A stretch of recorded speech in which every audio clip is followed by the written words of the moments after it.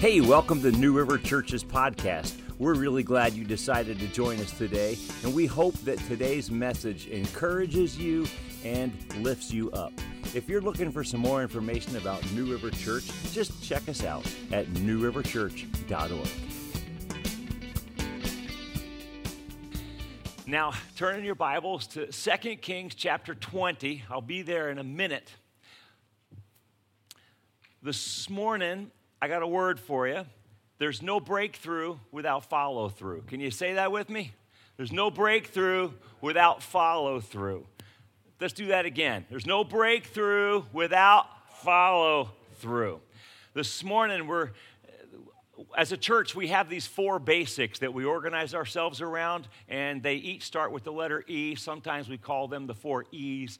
But the third basic that we have as a church is to equip disciple makers. And this morning's message is really exactly about that. It's just right in line with our third basic, to equip disciple makers. Now, you might wonder, well, what's a disciple? And a disciple, in a very simple way, is someone who follows Jesus. Somebody who says, Jesus Christ has got the word of life. Jesus Christ knows what he's talking about. And I'm going to imitate him, I'm going to emulate him, I'm going to learn from him about how to do life. That's a disciple. And to make someone who is a disciple who makes disciples, that's someone who can actually take the life that Jesus has given them and transfer that to someone else. And that's why our third basic is to equip disciple makers. Sometimes you can use the word mentor in exchange for the word disciple. Or a mentor, mentee, because we don't use the word disciple really much in our culture, but we certainly are familiar with mentoring. And in a sense, that's really what discipling is. It's mentoring someone else in the ways of Jesus. So if you want to think about it that way and that helps you today, that's great. But discipling or mentoring, it's a lot more than just information. It's not just, hey, fill in these blanks, take this class, read this book. It's life, transferring life. It's kind of like this. Back in the beginning of October, a few weeks ago, my truck was out here in the parking lot and the battery died. And thank the Lord that Armando was here doing drum lessons. So Armando, he pulls his car up, and I have a pair of jumper cables in my truck, and he pulls his car nose to nose with my truck and put them on his battery and on my battery, and wait a few minutes, and my truck started right up. And I still haven't got a new battery. Isn't that great? So, because I'm cheap, and as long as I have jumper cables, I meet new friends that way. My car dies all over the place. But the thing is this, see, what happened was his battery is alive, and my battery is dead. And so we transferred life from his battery into my battery. This is a picture of discipleship.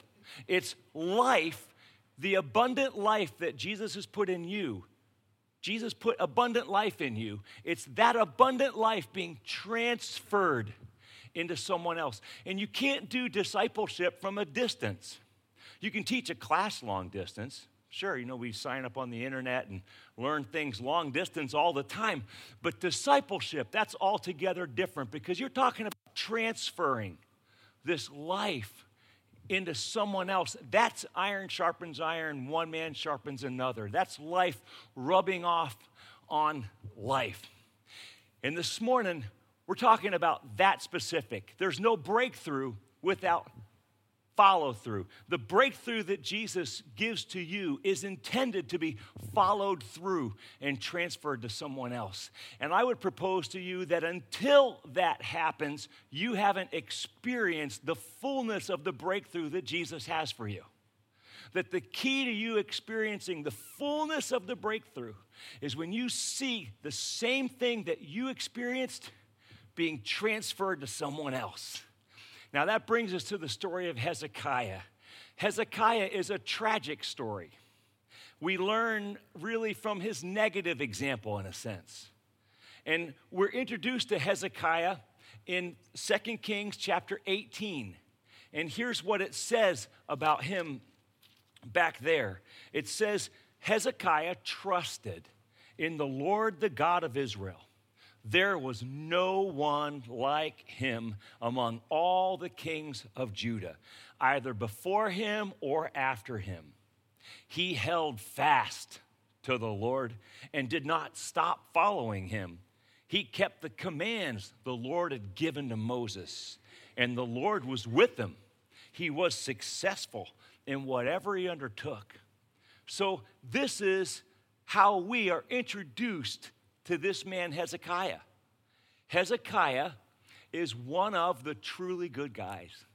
He's one of the kings who had a heart for God. He desired to obey God, and he led people to follow God. This is Hezekiah. He's a holy man. He's a righteous man. He's a good man. However, Hezekiah ran into some trouble. There was a cocktail of trouble that hit his life. And how many of you can relate to that? That no matter how good you are as a person, you know troubles are indiscriminate, right? Can I get an amen? You with me? Amen. Yeah. Trouble doesn't care if you had your devotions this morning. It really doesn't. Trouble doesn't give three hoots about whether or not you showed up to church or you're really walking with God. Right? We've all experienced that. Here's Hezekiah, good man, holy man, righteous man, and yet trouble hit. Two things happened to him. The first is this nation called Assyria. Everybody say Assyria. Assyria attacked Jerusalem. The Assyrians were the bad boys of the ancient world. I mean, they were, the human atrocities that they committed were awful. And this Assyrian army laid siege to the city of Jerusalem. You know what laying siege is? It's basically surrounding the city so that you trap everybody inside the city walls, and in essence, you starve them to death. And so all of the people in the city of Jerusalem, they're hungry, their food's being rationed, their water's being rationed, they are living under the shadow of death. On top of that, 2 Kings chapter 20 tells us this. Look at verse 1. In those days, Hezekiah became ill and was at the point of death. The prophet Isaiah, son of Amoz, went to him and said, "This is what the Lord says. Put your house in order because you are going to die. You will not recover." Bad went to worse. Not only is the city of Jerusalem under siege, living under the shadow of death, but now Hezekiah himself is sick, and he's going to die. This is bad, a bad day. And here's what Hezekiah does. He turns his face to the wall, prays to the Lord. Remember, Lord, how I have walked before you faithfully and with wholehearted devotion, and I've done what's good in your eyes. And Hezekiah wept bitterly. Have you ever prayed a prayer like this? I have. I bet I've prayed this prayer 100 times in my Christian life. God, what the heck? I'm a good God. I'm following you. I'm trying to do hey, I know I'm not perfect, but God, I'm doing my best here to follow after you. God, have you not prayed that prayer before? I've prayed that prayer. I'm just being honest. And Hezekiah is weeping as he prays this prayer. And the Bible tells us that God heard his prayer. Heard it quickly. Look what happens, verse 4. Before Isaiah had left the middle court. In other words, Isaiah hadn't even left the palace grounds yet. So he delivers this bad news to Hezekiah, and he starts to head out. He doesn't even get outside the palace grounds, and God speaks to him. And God says this, "Go back and tell Hezekiah, the ruler of my people, this is what the Lord, the God of your father David says. I have heard your prayer and seen your tears. I will heal you. On the third day from now, you will go up to the temple of the Lord. I will add 15 years to your life. Hey, that's pretty cool. That God would actually say, hey, Hezekiah, you actually have 15 years. I wonder if he started counting at that moment. Start checking the calendar. I want to make sure I get the full 15 years. If you think about it, really that's what healing is, isn't it? Healing is more time. I'm asking for more time on earth. I'm asking for more time with my family, with my loved ones, with my life, with life here on earth. And when God answers that prayer of heal me, Lord, he's in essence giving you more time. And Hezekiah was given more time, specifically 15 years. And he says this, and I will deliver you and this city from the hand of the king of Assyria. I will defend this city for my sake and for the sake of my servant David. Wow. So now God answers both of his prayers in one fell swoop. Not only are you going to be healed, Hezekiah, not only are you going to have 15 more years, Hezekiah, but I'm going to chase away your enemies and rescue the city from Assyria. Whew. The sentence of death has been lifted. You can almost sense the fresh air. The sun will come out tomorrow. There it is. It's shining. And Hezekiah and the people of Jerusalem are relieved that God has set them free from this. Now, what would this do for you if you receive a new lease on life like this, a breakthrough? What does this do in you as a person? See, it seems like we have two opportunities before us in that moment.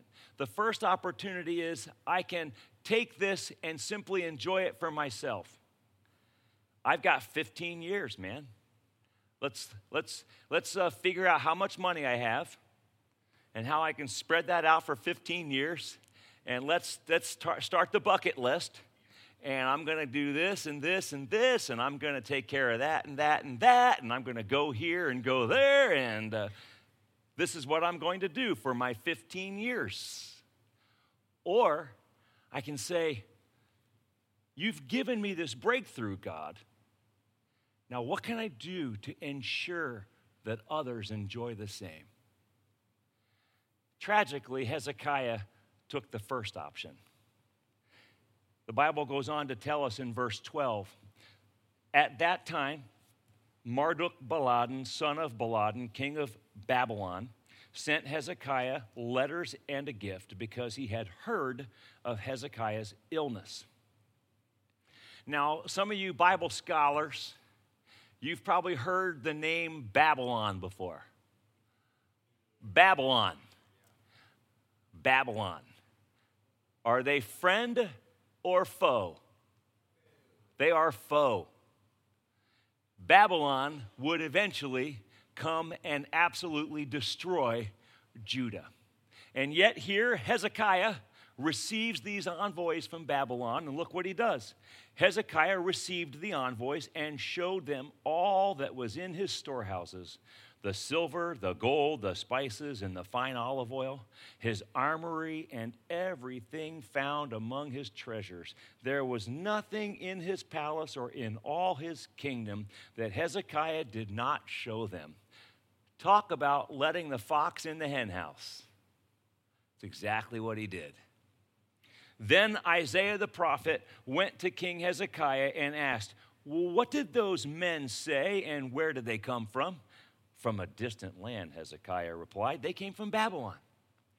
The prophet asked, and what did they see in your palace? They saw everything in my palace, Hezekiah said. There's nothing among my treasures that I did not show them. Then Isaiah said to Hezekiah, hear the word of the Lord. The time will surely come when everything in your palace and all that your predecessors have stored up until this day will be carried off to Babylon. Nothing will be left, says the Lord. And some of your descendants, your own flesh and blood, who will be born to you, will be taken away, and they will become eunuchs in the palace of the king of Babylon. The word of the Lord you have spoken is good. Notice the difference. When he was told that he was going to die, how did Hezekiah respond? He rolled over in his bed, faced the wall, and wept. And here he's told that the day's going to come when this entire kingdom's going to crumble and be taken captive by Babylon. And Hezekiah responds entirely differently, doesn't he? The word the Lord has spoken is good. Why? The Bible tells us why. Hezekiah replied, for he thought, look what he was thinking, will there not be peace and security in my lifetime? Hezekiah was fat and sassy. I got 15 good years. I'm going to enjoy the comfort. It's going to be great. It's going to be a good ride for 15 years. After that, doesn't really matter what happens, does it? In fact, if you read on, you discover that in chapter 21, Hezekiah passes away, and then his son Manasseh takes the throne. And the Bible tells us in 21 verse 3 that Manasseh did evil in the eyes of the Lord. In fact, Manasseh became one of the most wicked kings that they ever had. So bad, verse 3 says that Manasseh rebuilt the high places that his father Hezekiah had destroyed. Now check this out. Here's what that is. These high places were pagan shrines. They were pagan temples. They were parts, set up all around the countryside to honor these false gods. All kinds of wicked things were taking place at these shrines. And Hezekiah worked to tear them down. He worked to cleanse the country from this filth that was going on. He worked hard to do that. He fought for that victory. And then after he dies, what happens? Manasseh goes around and rebuilds them all back up again. Let's make this personal. This is kind of like this in your life or mine. Let's say that you are an addict. Let's say you're an alcoholic and you come to Christ and you fight hard for your recovery. You fight hard to be set free from that terrible addiction, and you discover freedom in Christ and the power that comes with that and the joy that comes with that, and you're living that victory for years in your life, and then your kid becomes an adult and becomes an alcoholic. What happened? You got the breakthrough, but there was no follow-through. Your kid did what Manasseh did, went around behind his dad and just rebuilt the high places. It's tragic. In fact, the Bible records, you can go on and read more, Manasseh actually was awful. He was so wicked, in fact, that it was because of his wickedness as the king, the Bible tells us, that God actually raised up Babylon to attack Judah and wipe them out. And in fact, the word that the Lord gave to Isaiah actually came true. Isaiah's very grandchildren, biological grandchildren, so made it 2 generations, they were ones who were taken captive into Babylon. Didn't take long, did it? But you see what happened? Hezekiah enjoys the breakthrough. He enjoys the victory. He enjoys the freedom. He enjoys all the benefits, the blessings that God poured out into his life. And all he did was keep it for himself and never bothered to transfer it to the next generation. Now listen, this message is not just talking about transferring from this generation to that generation. Certainly as moms and dads, as parents, this message applies to this. Christian parents, come on. The public school is not going to teach your kids about Jesus. Like, that's your privilege. You get that, right? Like, it's your privilege, it's your responsibility to transfer the life, the breakthrough that you've enjoyed with Jesus into the heart of your child. You catch that? And I get that it's hard. My wife and I, we have 3 kids. We know. And it was a real eye-opener many years ago when I realized, wow, okay, I can teach my kids to obey. Like, I can teach my kids religion. I can teach them the Bible verses and all the right doctrines and so forth.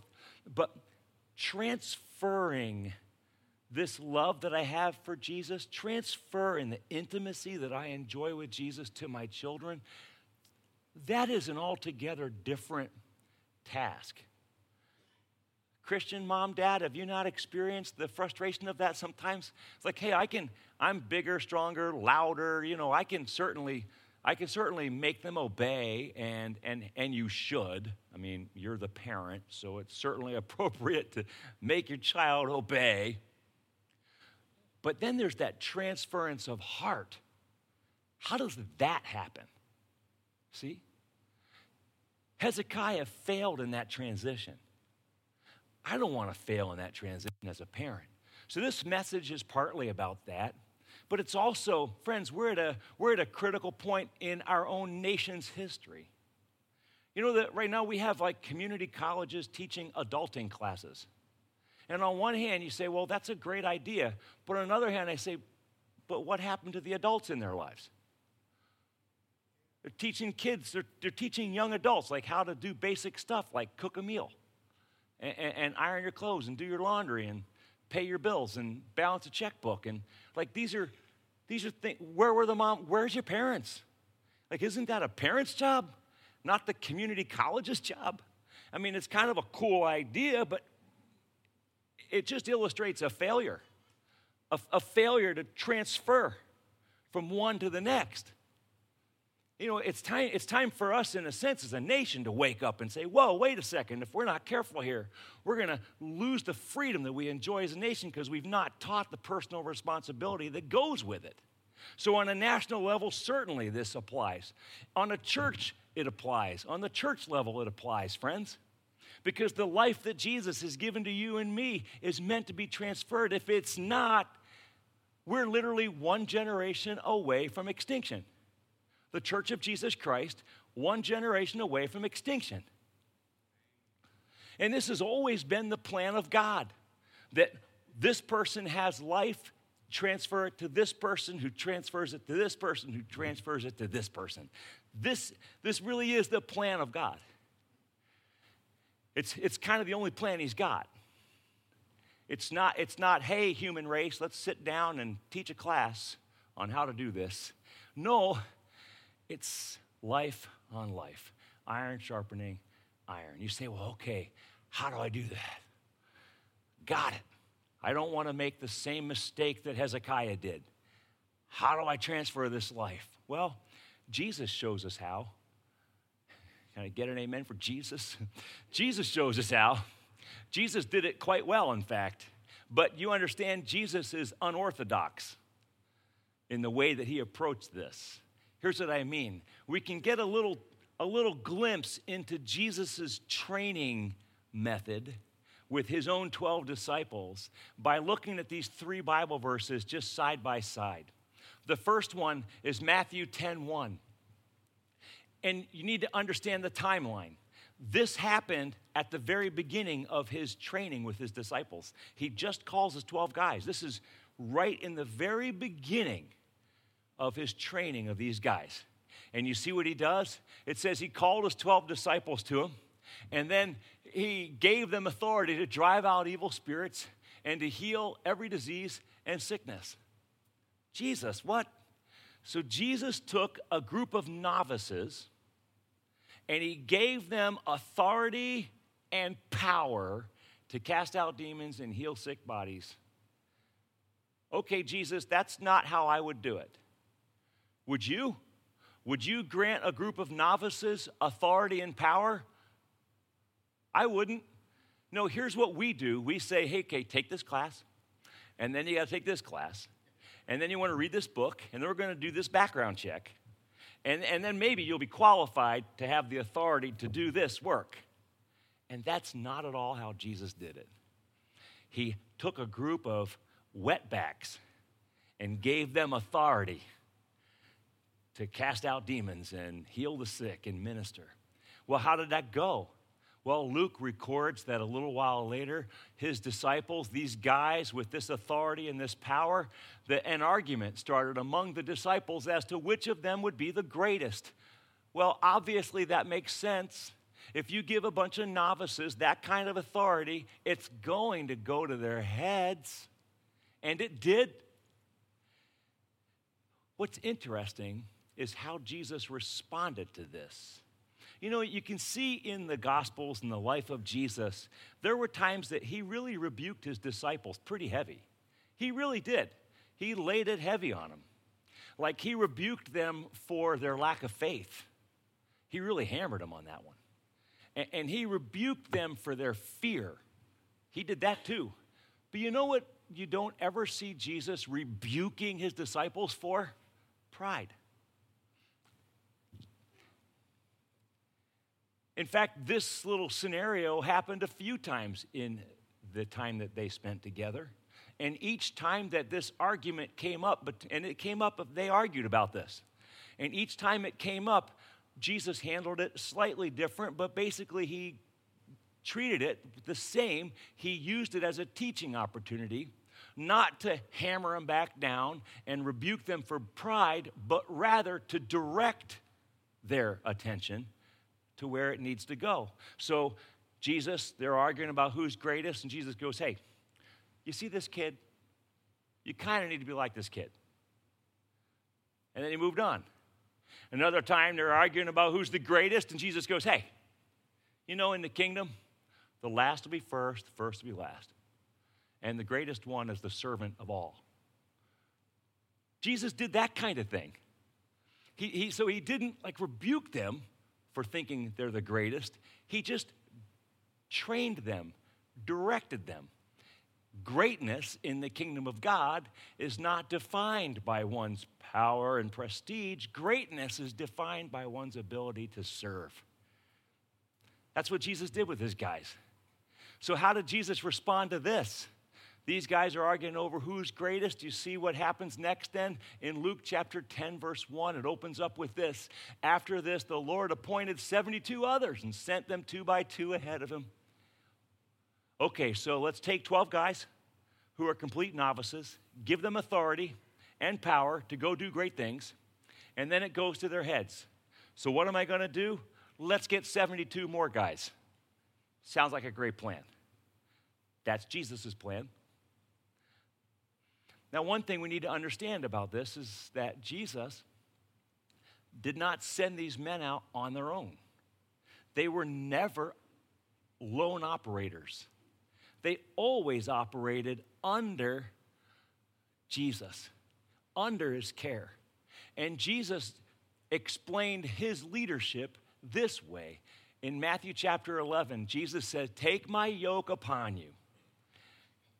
Learn from me, for I am gentle and humble in heart, and you will find rest for your souls." Jesus says, "Take my yoke upon you." Because Jesus said, I am gentle and humble of heart.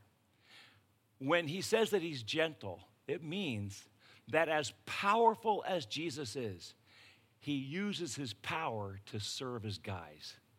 And humble means that as great as Jesus is, he uses his position to serve his guys. Gentle and humble leadership uses its power and its position to elevate others and empower others. This is the example of Jesus. And Jesus sends them out under his gentle and humble leadership, and he was careful to challenge them, correct them, rebuke them along the way. And friends, this is the model of Jesus. Gentle and humble leadership, raising up people who don't know what they're doing, giving them authority and power to serve, working with them, and then challenging them along the way. Jesus is the master at on-the-job training, the master of it.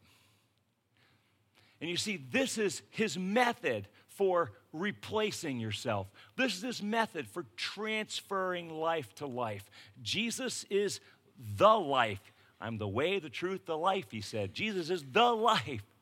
So what am I going to do? Let's get these 12 guys nice and close, because you don't do this long distance, nice and close, so that my life can be transferred into them.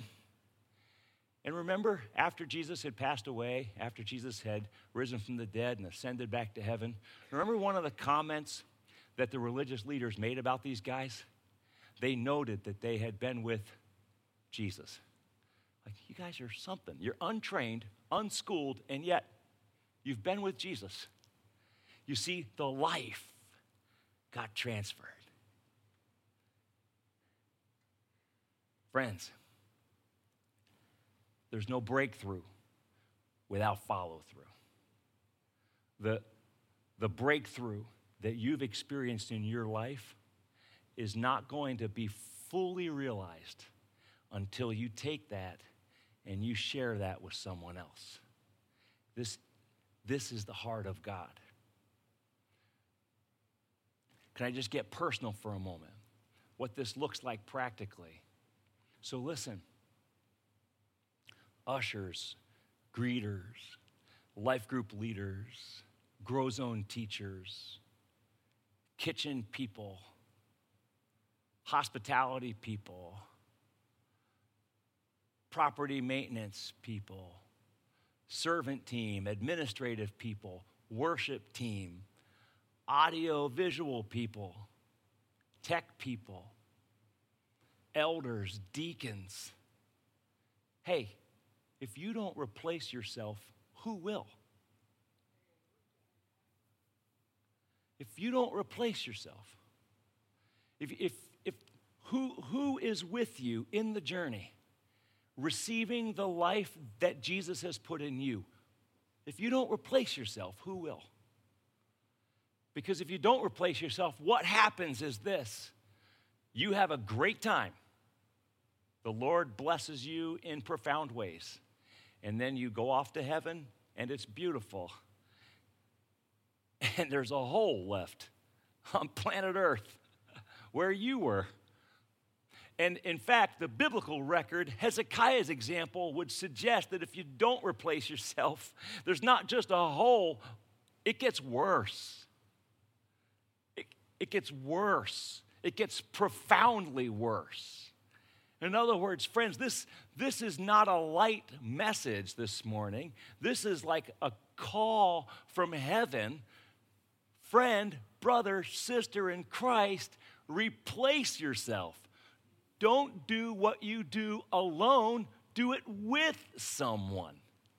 Well, I'm just raking leaves in the church backyard. Yeah, great. Get somebody else to come rake leaves with you. Well, I'm just passing out bulletins. Exactly. Get somebody to come and help pass out bulletins with you. Invite them. Come on in. Let's go. Let's do this together.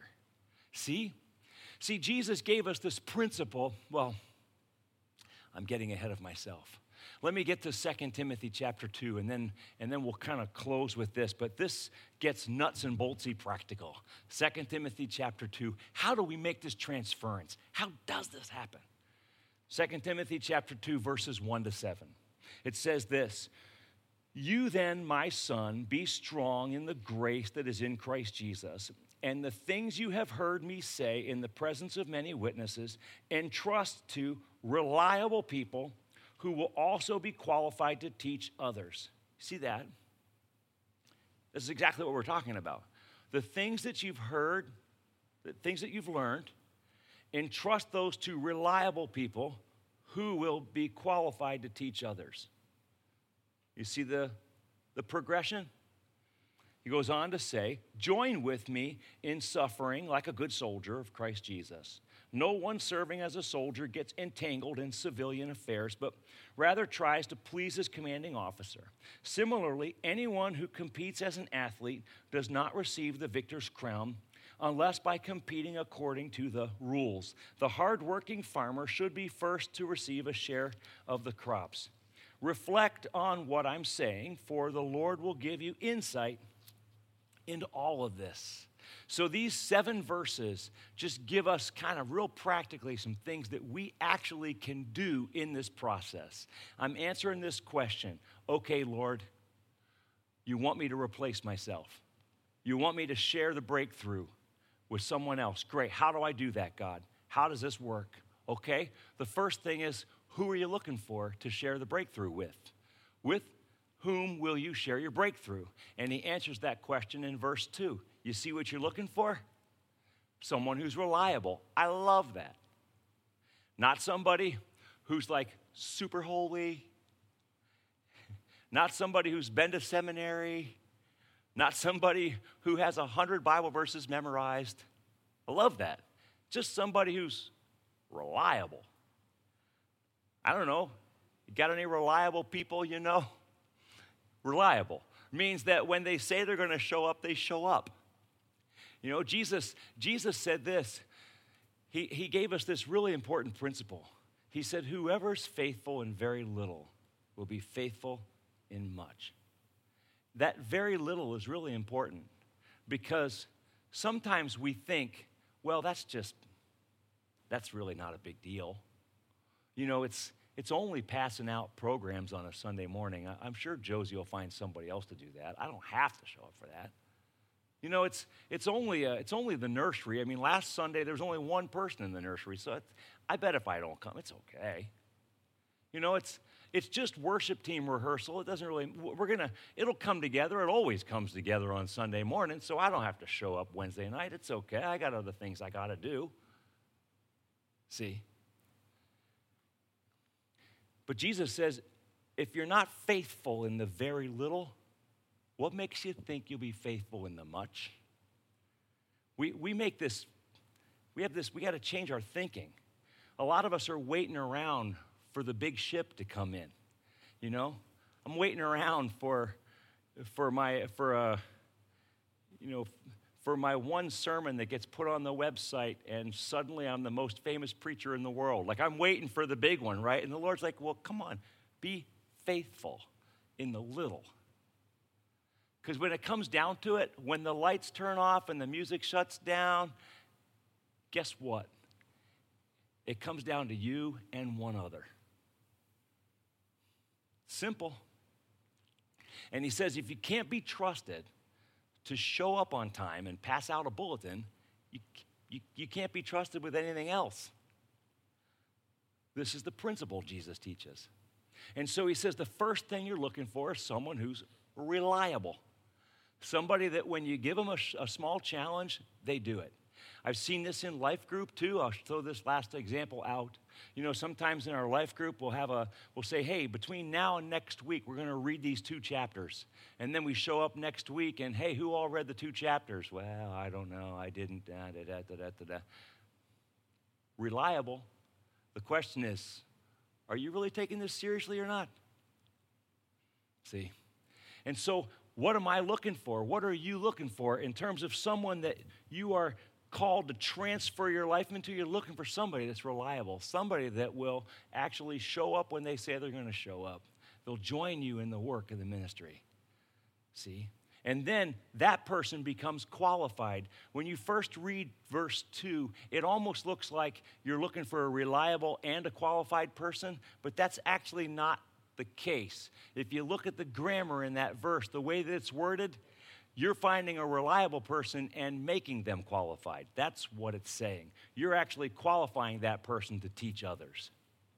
So then what kind of person am I supposed to be? That's these 3 word pictures. He gives you the soldier, the athlete, the farmer. Everybody say soldier, athlete, farmer. Soldier, athlete. Okay, now I caught you off guard. What are the 3 word pictures? Soldier, athlete, farmer. Those are the 3 word pictures he gives to us. Those depict the kind of character that you and I need to have if we're going to transfer life into another. That's what they do. See, what a soldier is this. A soldier is 2 things, he tells us. A soldier obeys his commanding officer, so a soldier is in submission to authority. And the soldier stays focused on the mission. Do you realize that submission to authority is something, friends, that gets caught, not taught? It's something that is given by example and not just by a lesson. Moms, dads, this is a really important one. Because if you want your kid to submit to you, you need to demonstrate submission. If you're grumbling about your manager at work, if you're grumbling about your boss at work, if you grumble about the pastor, always chafing against your leadership in your life that God's established in your life, don't be surprised when your kid chafes against your leadership. because it gets caught, not just taught. You demonstrate submission to authority. And you see, that's the first quality that I need to have if I'm going to transfer this life into someone else. I need to be a man under authority, a man submitted. Because I've got to be growing, I've got to be learning, I've got to be receiving in order to give. And then the second part about that soldier is the soldier is focused on the mission. He says that. You're under authority, you're focused on the mission. You know, I find sometimes it's easy to get stuck in the weeds. All you got to do is watch the news one evening, and then you're all wired up and upset. You know, I lose it every time, man. That's why I don't watch it anymore. I got to stay focused on the important things here. The mission. The mission. We're talking about transferring life. We're not talking about the election. We're talking about giving this life that Jesus has put in me to someone else. That's what we're talking about. And man, I got a short period of time. I want to make sure that that happens, that that transfer takes place in my kids and the people around me. I want them to catch my heart. You with me? Don't you? So let's stay focused on that. Let's not get distracted in the weeds. Stick to the mission. That's the first word picture, a soldier.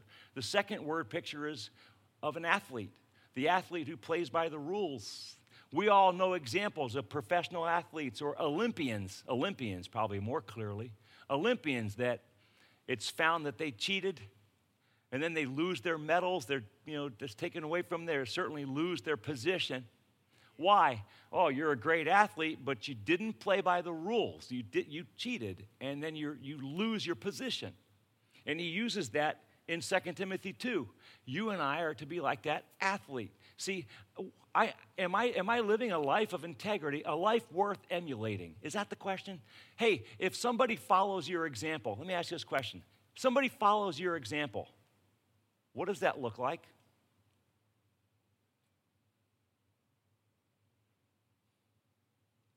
Let you think about that. Because that's what we're talking about. The athlete, he says, plays by the rules. My life worth emulating?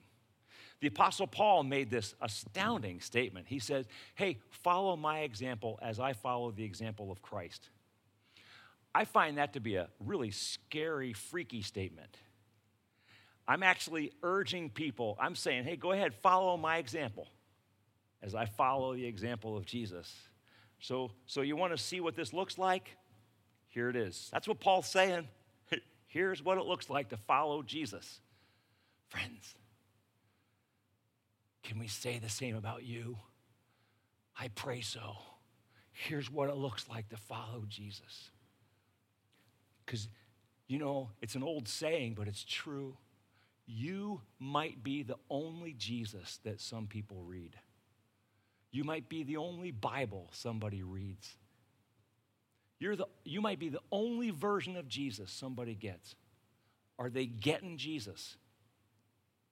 Oh. See the challenge before us, friends? And then he says the farmer. The last picture is the farmer. Boy, farmers are hard working, aren't they? In our church in Pennsylvania, where we were years ago, we had several farmers in our church. Wow, fresh respect for farmers. Hats off. Those guys, that's a 24/7 job right there. There's never a vacation for a farmer. Hard working. And what he says is, this life where I'm taking the breakthrough and I'm following through, I'm transferring the life that Jesus has given to someone else. This is going to take work, friends. Are you up for it? And the benefit is this.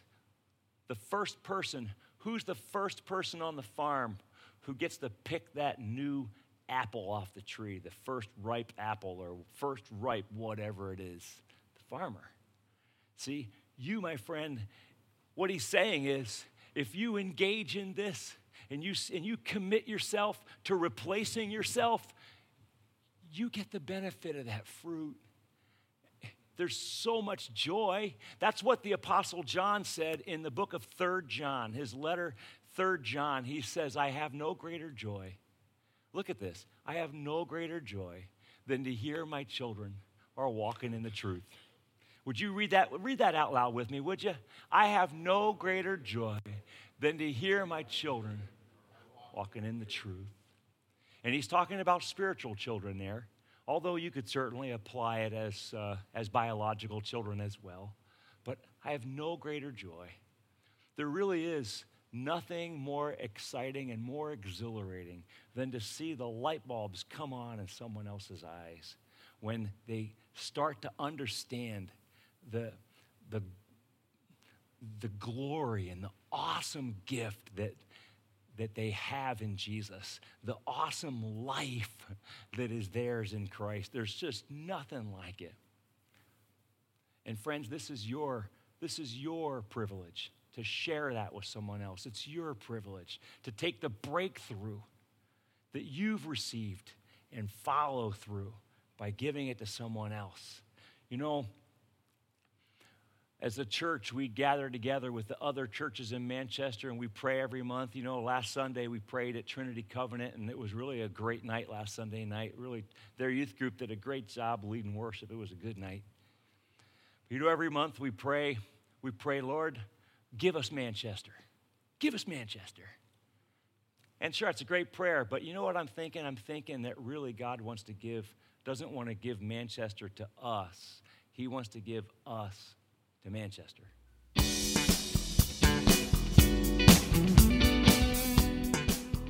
Thanks for listening today.